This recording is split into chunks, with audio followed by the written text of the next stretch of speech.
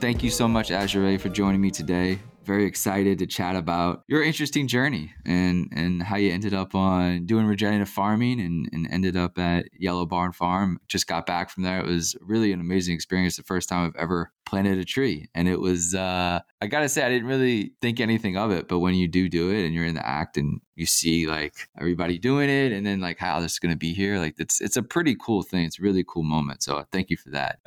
But before we start, to talk about Yellow Barn Farm, like talk a little bit about your journey and how does one end up working on, regenerative farming? Because you have an interesting path, you just wasn't your intention. Definitely not the intention. Very surprised that I ended up here, actually. Well, to back up far enough, my parents actually moved to Boulder, Colorado when I was 7 years old. I think that was like 1998. And we moved into this neighborhood right next door to this farm. And every day we would pass it and my mom would give all the horses names. And it was just kind of this magical place that was far away, but nearby and, somewhere we had never been able to access. And then one day it came up for sale and my parents just like truly felt the universe talking to them saying that they had to go over and look at this farm and their businesses were doing well. And they ended up kind of buying this place on a whim, but it was very much like Green Acres. Like they had never done anything with land. My dad was like a tile restoration contractor doing cleaning products. And my mom had lived in California doing Entertainment Tonight and very much like high heels. So what year is this? What year is this? This was probably 2001 at that point. Okay. And just very magically, they ended up owning this 100-acre property, very much learning how to run an entire equestrian center. There were over 50 horses being boarded here at that time. And once they took over ownership, it was truly like the most magical childhood upbringing you could even imagine. We had pretty much free reign of the entire property, and I got to just hang out with my horse every day. And we did a lot of like competitive dressage, which is like that very high end horseback riding style. But mostly I just wanted to gallop through the fields, but I was mostly getting in trouble for doing things like that. But it was incredible. We had all these different kinds of animals, goats, sheep, alpacas, a tortoise, and just getting to grow up on the land, you really learn from nature. She really becomes your teacher. And over time, my sister and I grew up and kind of stopped riding and moved out to the East Coast. She was in New York and I was in Boston. And I guess right before that, I had been going to school at CU Boulder, Colorado University in Boulder, and I had been studying international affairs and Chinese and had actually lived abroad in China and was very much on a path to be completely on the other side of the whole world, learning languages, really was interested in doing some sort of cross-cultural consulting or diplomacy of some sort, and had just really found a fascination with learning about other cultures, especially through their lens and their language. And that was really what inspired me the most and had really been kind of my guiding point, my North Star for many years. And I ended up with a job in Boston out of college that was working within the US-China field. Had a few different transitions between different jobs, ended up working with some different entrepreneurs and just kind of getting my butt kicked for a while, just working really grueling work weeks for very little pay. And then I actually ended up working with one of my really good long-term friends who was like the only person I knew in Boston. And he had just bought a moving company, like right when I had moved to Boston. And he said he needed a little help in the summer months in that peak season. And I thought I was going to help him for maybe 2 weeks. Ended up getting super sucked into the company. We ended up like really building this company from about $600,000 to $1.2 million in the next 2 years, and building software that really helped operate the whole thing, training and hiring a lot of different people that could actually help us get out of being the business. And it was like the most boot camp, mind-bending experience of my life, of just like really what it meant to be an entrepreneur. And it was truly incredible. He really became a very dear mentor to me and taught me just kind of how to get out of my own way and taught me a lot of really valuable skills of just how to really look at how a business is like a living, breathing organism that is kind of contracting and expanding. And you really have to like be sensitive to it, and that it's all directly proportionate to the amount of energy and effort that you put into it. And so I really started seeing that. And like, you know, the feedback was immediate. Like if you messed up on something, you were going to get your butt kicked like an hour later. And so, you know, every day it was kind of like sending your team out to battle, and like you needed to know everything that was going on. Otherwise, like a couch would go through a wall. Sure. Yeah.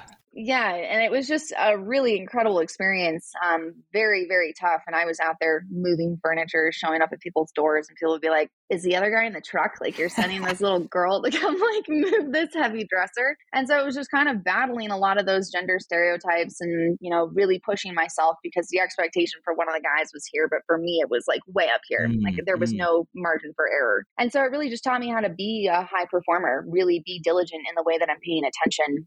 And February 2020 hit, the pandemic hit. There was a mass exodus out of Boston where every single school just like had to move out in the course of like a weekend. And we probably moved 350 people in like 2 to 4 days. It was nuts. God. And after that, it was kind of like my entire community had left Boston, and I was really wondering, like, what am I doing here? I feel like I've kind of leveled up my skill set. There is definitely like a big reshuffling happening in the world. If you're really paying attention, you can see that like suddenly everyone just paused. COVID really made everyone like, you couldn't do anything. And it was the first time that all of us kind of got off the hamster wheel and looked around and they're like, a little bit, holy crap, what is happening? Who's in charge right now?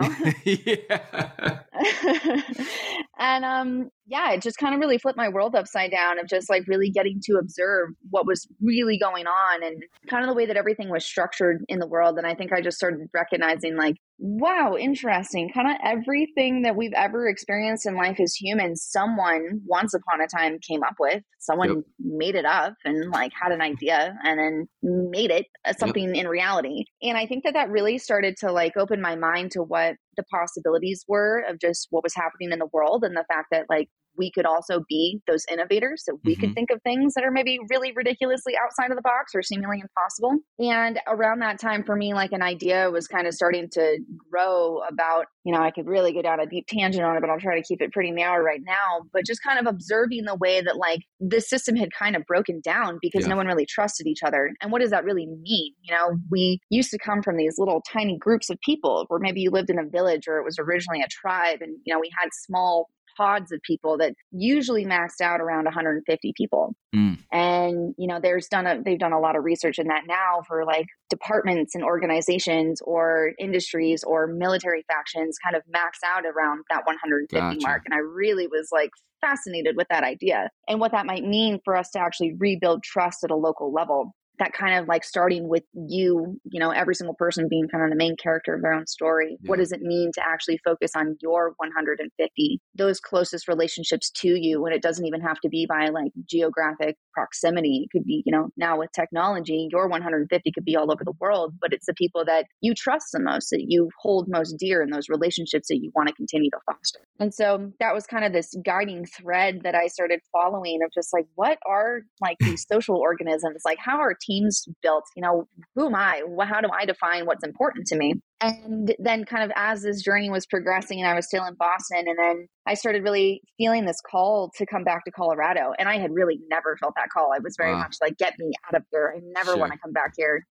And, my mom and my sister were living here kind of hunkered down because of the pandemic. And I started talking to my family about potentially coming back. And they're like, please come back. Like, we would love to have you here. We don't really know what to do with this farm. We've been trying to sell it for the last 5 years. My parents had all of the animals move off the property. We had gone through multiple buyers. And we actually had someone who was lined up and ready to sign the closing documents. And for some reason, they just completely ghosted us. And like, we were ready to really let everything go. And so when it came back, it just kind of felt like this boomerang of like, oh my God, why can we not part ourselves from this property? And I had come back in mid-July and actually thrown a pretty big event for a bunch of different investors and entrepreneurs and really tried to pitch this as something that someone could create, health and wellness centers or whatever you've got in mind. Someone please take it off our plate. And everyone fell in love with it. And they're like, this is absolutely an incredible property. You have to do something with it. I was like, no, you have to do something with it. I can't do anything with this. And, after that event, and like everyone was so encouraging about it, but no one wanted to take it on. I really had to sit with that for a while. And then in around August, my mom had very synchronistically gotten connected to Nick and Marissa from Drylands Agroecology Research, the nonprofit that has done all of our regenerative land design now. And they created this beautiful, beautiful master plan that really showed us what we could do to bring the land back to life. And so soon after that, they were starting to go through this process. I was still in Boston wrapping up for life. I was talking to my mom about dates to move back. And she's like, I don't know what it is, but I think you need to get back here by October 15th. I'm just getting some sort of download that there's something in the air. And I was like, okay, that sounds very woo woo, but I guess I'll like make all my plans on this very arbitrary date. And I got back here on October 15th with Charles, the guy who runs the moving company. We brought 2 moving vans straight here. And 2 days later, there was a massive wildfire that came over the ridgeline within 45 minutes. And we barely had enough time to evacuate everything. We got all our little flock of chickens off the property. And like, luckily we had these 2 moving vehicles that we just piled everything into and had to evacuate. And we're off property for over a week. They wouldn't even let you get within like a mile of this entire region. And we were just watching videos of this massive wildfire coming down the ridgeline, just eating all of the houses, and our family's house was right next door. And so we had no idea if our farm had gone up in flames, if the house was gone. And when we finally were able to come back a week later, we walked on the property and the whole property in the back area was completely singed. Everything had burned right up until this one structure, our big outdoor riding arena, that it stopped 3 feet in front of that. And the wind had changed direction and ripped it north, and it ripped it all on the backside of the property, jumped over the highway, and didn't touch a single thing in the heart of the farm where all the real burnable stuff was. Right. And I think after that, for all of us, it was just kind of like, oh my God, are we supposed to be here? That's a big like shock of like truly making you recognize what you have, really reminding you how fortunate you are to have something. And we just hit the ground running after that. We've truly been like sprinting nonstop since October 2020. And in that time, we have implemented probably 80% of Nick's original master plan. We have a hoop house that is now an all-season greenhouse. We've got pigs and cows and chickens in rotation.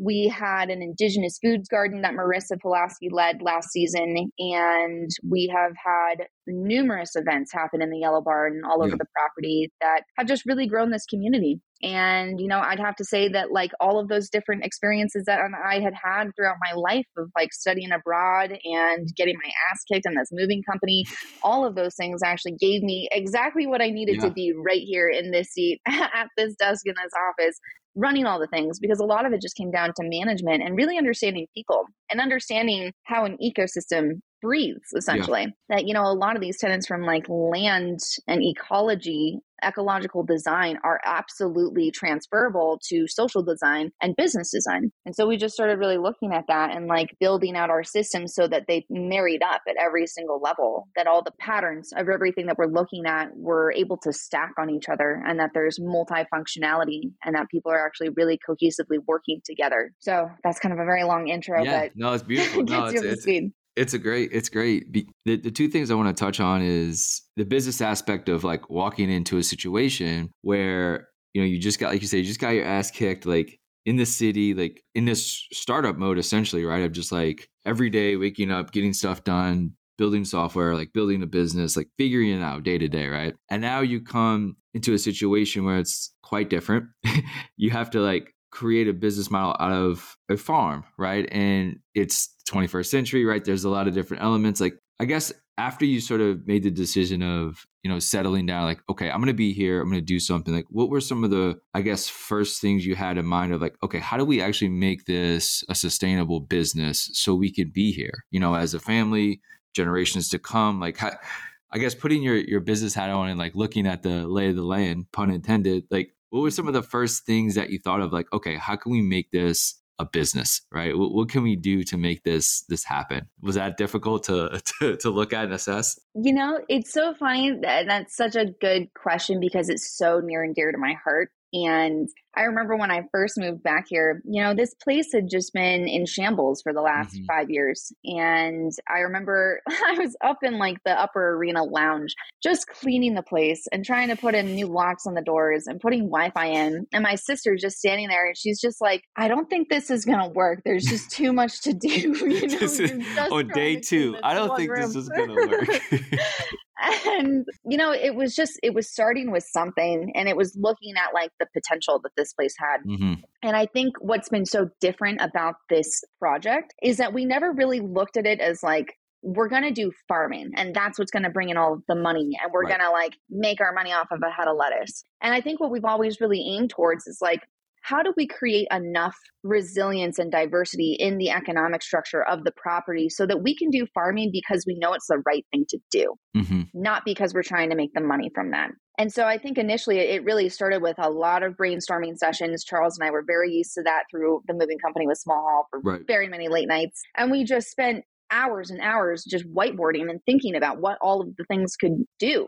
And, it would seem like every single time we'd have an idea, it'd be my mom saying, no, you can't do that. We've tried that. The county won't let you do that. There's permits involved with that. You don't have the rights to do that. And I'm like, what can we do? You can't do anything on this property. And so it was just a lot of like, all right, trial and error. I put together the whole website initially. We put together the Instagram, and we started Great hosting website, by the way. small. Great site. Thank you. Small events was a big piece of it. Of just like get people out to the land, even if Yep. there's nothing here right now, just show them what it's like to be on land. And so we came up with this whole idea called the Farm Hop and Farm Fest, where kind of like a bar hop where you were going from farm to farm. And we would bring people out and we would just do big tours. And then we'd have like a big open air market and we'd have live music and food. And then I think the big thing we did next was the first tree planting. We planted 3,500 trees in the course of 2 days. And I was literally just running around all of Boulder, handing out flyers, talking to literally every single human, like, please come out here, check out what we're doing, come plant a tree. There's free lunches, come hang out. And that was huge. I think that kind of like put us on the map for people recognizing, oh, wow, this old equestrian center now is actually coming back to life. And so the business model has really been, if you have the entire supply chain, which we realized was incredibly fragile after COVID, everything has expanded to such a ridiculous length that there are so many pieces in between where your food is produced to actually your dinner table. And that as things are shifting and we recognize the fragility of those systems, we saw that, what if we shrunk down the entire supply chain and we brought it back down to a local level and we decentralized it? We have a central location, a land-based location, but what if we decentralize all of the different aspects of the supply chain? So now, 3 years later, it's been like this very long journey of just like finding people, seeing what the puzzle pieces that they have, slotting them in, seeing if they work in that location, that range. And I just kind of came up with all the different kinds of agreements to get people to function together and really understanding like the numbers and putting those systems into place. And so now, a beautiful example of what this looks like is, the Olive Egg. They are the chicken operation on the entire property, and they own that piece of the supply chain. This woman who runs the operation, she knows everything there is to know about chickens. And so she's the one that's been breeding them for years. She understands how to process them. They're now in rotational grazing patterns going through the silvopastures that Dar designed and implemented. And because she can hold that piece specifically, it means that like the farm itself doesn't have to like hold everything that's operating here. We can be the people that are interweaving between and kind of like sewing together the different pieces so that they can operate holistically. And there's a bunch of different little entities that we have operating here. There's a landscaping company that also has a nonprofit that does educational gardening. There's a guy who has these take-home garden kits that have like a subterranean watering mechanism that you put a bunch of different amendments in and you get like 3x the yield. There's a girl who has a compost tea and steam weeding business. And there is a van conversion company that does like all of our construction and building on the property and has also built vehicles for us. That like we've got a handyman van now, which is literally like an entire workshop inside of a van. Yeah. And we have the stock market, which is like corn stock, which is this amazing, beautiful little shipping container that is a little grocery store inside. And we have Threshold Collective that does all of these beautiful regenerative events. So health and wellness, that's really focused on regenerative farming communities. So that's yoga and wellness and all of these beautiful things. And then DAR, obviously, Drylands Agroecology Research does all of kind of like the holistic land design and implementation and a lot of the farming, a lot of the programming here. And then we have a lot of educational programming for young kids and adults. And a lot of it's like the vision's always been, how can this be summer camp all year for every age group. Mm. All of us want to play. We all want to Yep. go back to that. And we also want to have an impact. And it would be amazing if all of these different trades and skills and things that are actually useful, you were learning because there was a need for those things to actually happen on the farm anyway. But you also got to try your hand in a wide variety of different things to see what really resonated with you. And my fascination in all of this has been, how do we change this model from, the stereotypical, there is a slot that needs to be filled and we're just going to fit the most qualified person in with that. Instead, we really say, okay, here are all the things that need to get done. Who's available and interested and really inspired by what we're doing at the ethos level? And then what are their unique gifts? What are their skill sets? What are their talents? And how can we pick out from all the different things that need to happen and craft a role around this person so that they can truly be in their zone of genius? Because when they're in their zone of genius, you're not going to spend nearly as much time micromanaging someone because they've already set that standard for themselves. They really, really care and they want to see whatever they're doing truly come to fruition and be done in the right way. And so now our role is mostly just being like the guardrails, the guiding force of saying, okay, does this work for you? Are you getting compensated? Can we actually craft a role where we know that there's economic inflow coming from these entities, but maybe over here where you're super passionate, you might just have to volunteer. So how do we create something that actually finds equilibrium where you have enough time to take care of yourself, do the things that really inspire you and charge you up, and you're also getting the necessities done that also get you paid and pay the bills? Yeah. I mean, I love how you're allowing other people to interact with the land as well. Like whether it's a business, whether it's there to volunteer, whether it's there to come to an event. I love the idea of sort of having these little areas of the land where there's like a specialty that goes into it because, hey, like there's the chicken area, right? We have this here as an asset. Let's use it. Let's find somebody who can, get to its full potential, right? Because you can't do everything, right? You can't run everything on the entire property, but to have people come in and use it, almost like have them build their little business themselves, right? Or their little dream on the land. And, they don't own property, right? They don't own, it's like rent a little office space a little bit. It's almost like a co-working spot. That's exactly what it is. That's exactly how we framed it. Yeah. So, but it's outdoors, right? It's we usually think WeWork's inside and office spaces is outwork, right? It's this sort of aspect of co-working outdoors and using the land in a variety of different ways because it has so much to offer.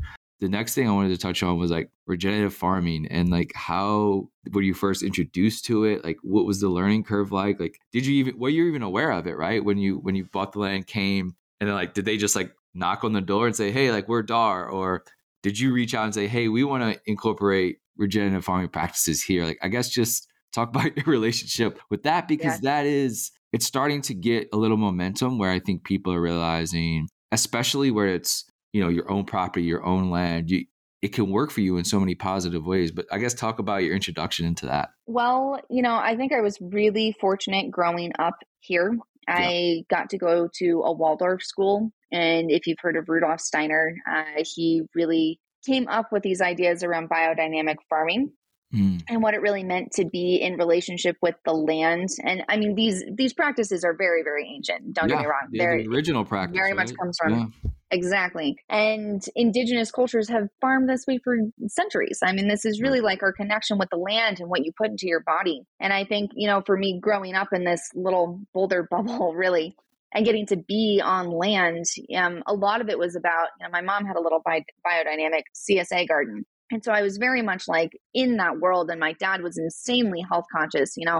When I was 14, I didn't get the sex talk. I got the sugar talk. And it was more of like, this is the impact of sugar on your body. And, it like really blew my mind. And I went through a big phase where like I was very much eating all the crap that was available out there once I was on my own. And I think it's been very much a full circle of coming back and recognizing what am I putting into my body? How do I want to live in relationship to the world around me? And I think there's a lot of us that feel this very deep calling to come back to land, to really like reestablish that relationship that I think is very, very deep in our DNA, that we want to be connected with nature because we are of nature.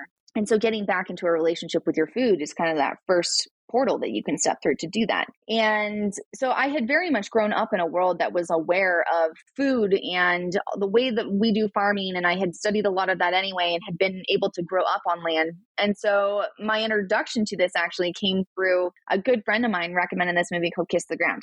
Mm. And you may have heard of that, but it talks really a lot about what regenerative farming looks like, carbon sequestration, and really Yep. the whole aspect, the kind of the tagline of that entire film was that the quickest way to not just fight climate change, but reverse it was to do regenerative farming, was to take Mm. care of the soil. The Yeah. answer was in the soil. Yep.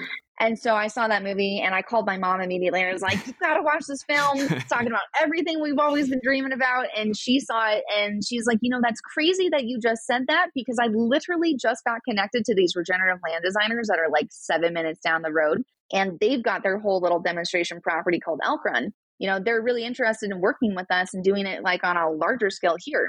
And so, from there, I came back and started spending a lot of time with Nick and Marissa. We would pretty much just like whiteboard late into the night, just talking about like, what are they doing? What are like my skill sets? Who are we? Why are we all here? How did this all very synchronistically happen at the same time? And from that, I will never forget just like something that Nick was really explaining to me is that when he starts looking at a piece of land of like, what does it want to be? How does like the water move? How does nature really want to show itself? And how do we facilitate that? And that every single piece of land is not the last. There's always differentiation. And so we can look at like the high level patterns, and then you can get down to the details at the micro level. And everything he was saying about regenerative land design was just hitting my brain. And like, I have seen that in business design. I have seen that in people systems. Yeah. Everything that you're saying to me already has context in my brain from all of my other experiences. And so for me, the learning curve was actually pretty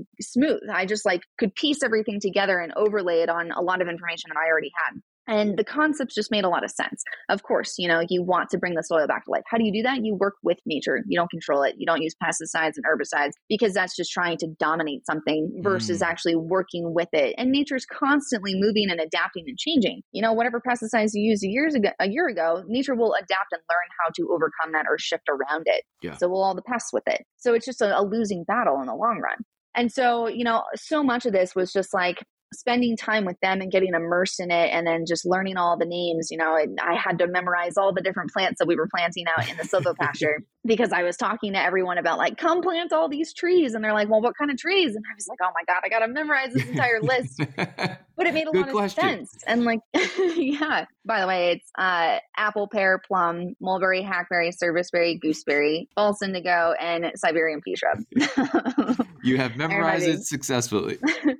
Yeah. And so it was just like, how do you explain this to someone who doesn't have any context for farming? How do you give them some level of understanding just at the basic level? And usually how I approach that is talking about things that we're very, very familiar with. You're very familiar with yourself. That's like probably number one. You are your own favorite hobby. You're probably the thing that you spend the most time thinking about and observing and interacting with. And so I just really started looking at these concepts of like, okay, we're talking about soil, but most people have probably not even put their hands in the soil, sadly. They don't understand what that means. They don't understand about the microbiology and how all these things interact with each other. But the way that I started really thinking about this is like, okay, when we deal with human relationships, we're also essentially farming, we're gardening, we are tending to soil. Once you have communication between two entities and they're talking to each other, you're starting to establish that this is the development of social soil. We're starting to build it. We're starting to recognize what is the lay of the land. You might have relationships that are dry and degraded and barren. Yeah. It's just a wasteland. Yeah. Need some love. Or they're exactly. And maybe there are other ones that like you really nurtured and you put a lot of energy into, and it's this beautiful blooming garden. And really, I started seeing how this relationship of like your 150 relationships is kind of like the whole garden that you're tending to. And the further out, I kind of think of it as a spiral going outward from yourself.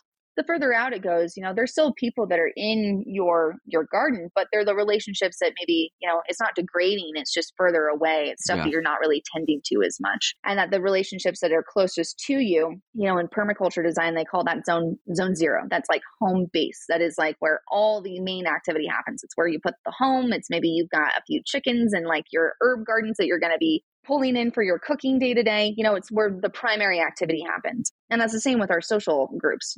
Like if you are your primary entity and you're taking care of your own home base and your own garden, that next person to you, whether that is a partner or a best friend or whatever that might look like for you, that's probably the relationship you're tending to most. You're putting the most energy into it. And it can either be a really positive relationship where there's a lot of abundance and it feeds both of you, or it could be a really draining relationship. And I think a lot of us are kind of recognizing like what is toxicity, what is like a dry, degraded, depleted landscape in a social setting. So how do we want to tend the relationships around us? How do we want to revitalize them so that they feed all of the people that are a part of that relationship group? Amazing. I want to kind of end on a little bit of the future. And, I know there's a lot of moving parts when dealing with land and dealing with being a business as well. There's going to be so many variables that go into week to week, day to day, month to month. But when you look at like almost 3 years now, I guess you sort of, been back day to day, like figuring this thing out. What does the next sort of 3 to 5 years look like? Like what's on, your whiteboard right now, trying to figure out, the future, and as you move with the land, building new things, creating new partnerships, having the events, having the stock market, the little grocery, like there's a lot of these parts that are foundationally sort of there now. And now it's like looking at, okay, how do we scale as much as we can, right? Being a physical land location, it's very different than like software or a moving company, right? There's a little bit of a difference there. But like, how do you look at the future, and what are some of the successes and goals that you would like to achieve? Yeah, I think right out the gate, we really started with this idea that this is a demonstration. It's a demonstration for what it all could look like. And that by bringing all these different organizations and demonstrating what all of the different systems could be, the hope is that once we max out on our capacity, we have a whole compost and food delivery program, and we've got the moving company that still operates here so they can share the vehicles and all of these synergies that are now growing. What we found is that all of these little tiny businesses that are operating, eventually those people will be able to manage a second location and then a third and a fourth. Mm-hmm.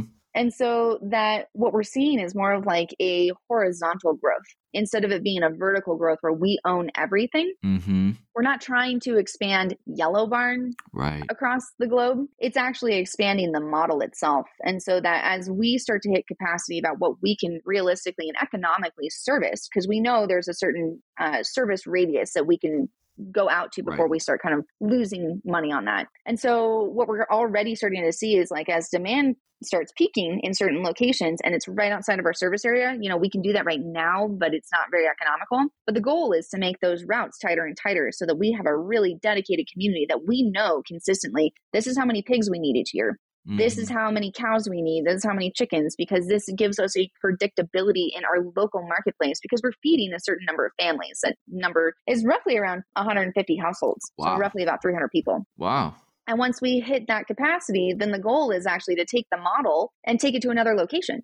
Because this can only move by geographic hubs. And so, the next location could be in downtown Boulder, and there's already a farm, and I'm already thinking it would be like a perfect location. And we just ask them, what kind of systems do you need? Do you want someone to come in and run all of your chicken operations? Would you like a little shipping container grocery store? Would that work for your community? And so I think as we become like more knowledgeable in what this systems design looks like, we can approach them and say, let us help you assess what you need and let's get it implemented and up and running and then train your people to manage those systems. And so maybe we have like a manager that's an expert in the chicken operation and they're managing 3 or 4 different locations, but you actually have the on the farm labor, those people that are there, they understand what's actually happening on the day-to-day running these systems. And so now you're creating economic diversity so that they can actually have additional income streams that don't just rely on the head of lettuce. Yep. So that way, if you get a bad crop, you're not totally out and you can't pay your labor. You've got the egg business that's cranking and people are always going to want eggs. And so we just consistently are looking like, how can we diversify out all of the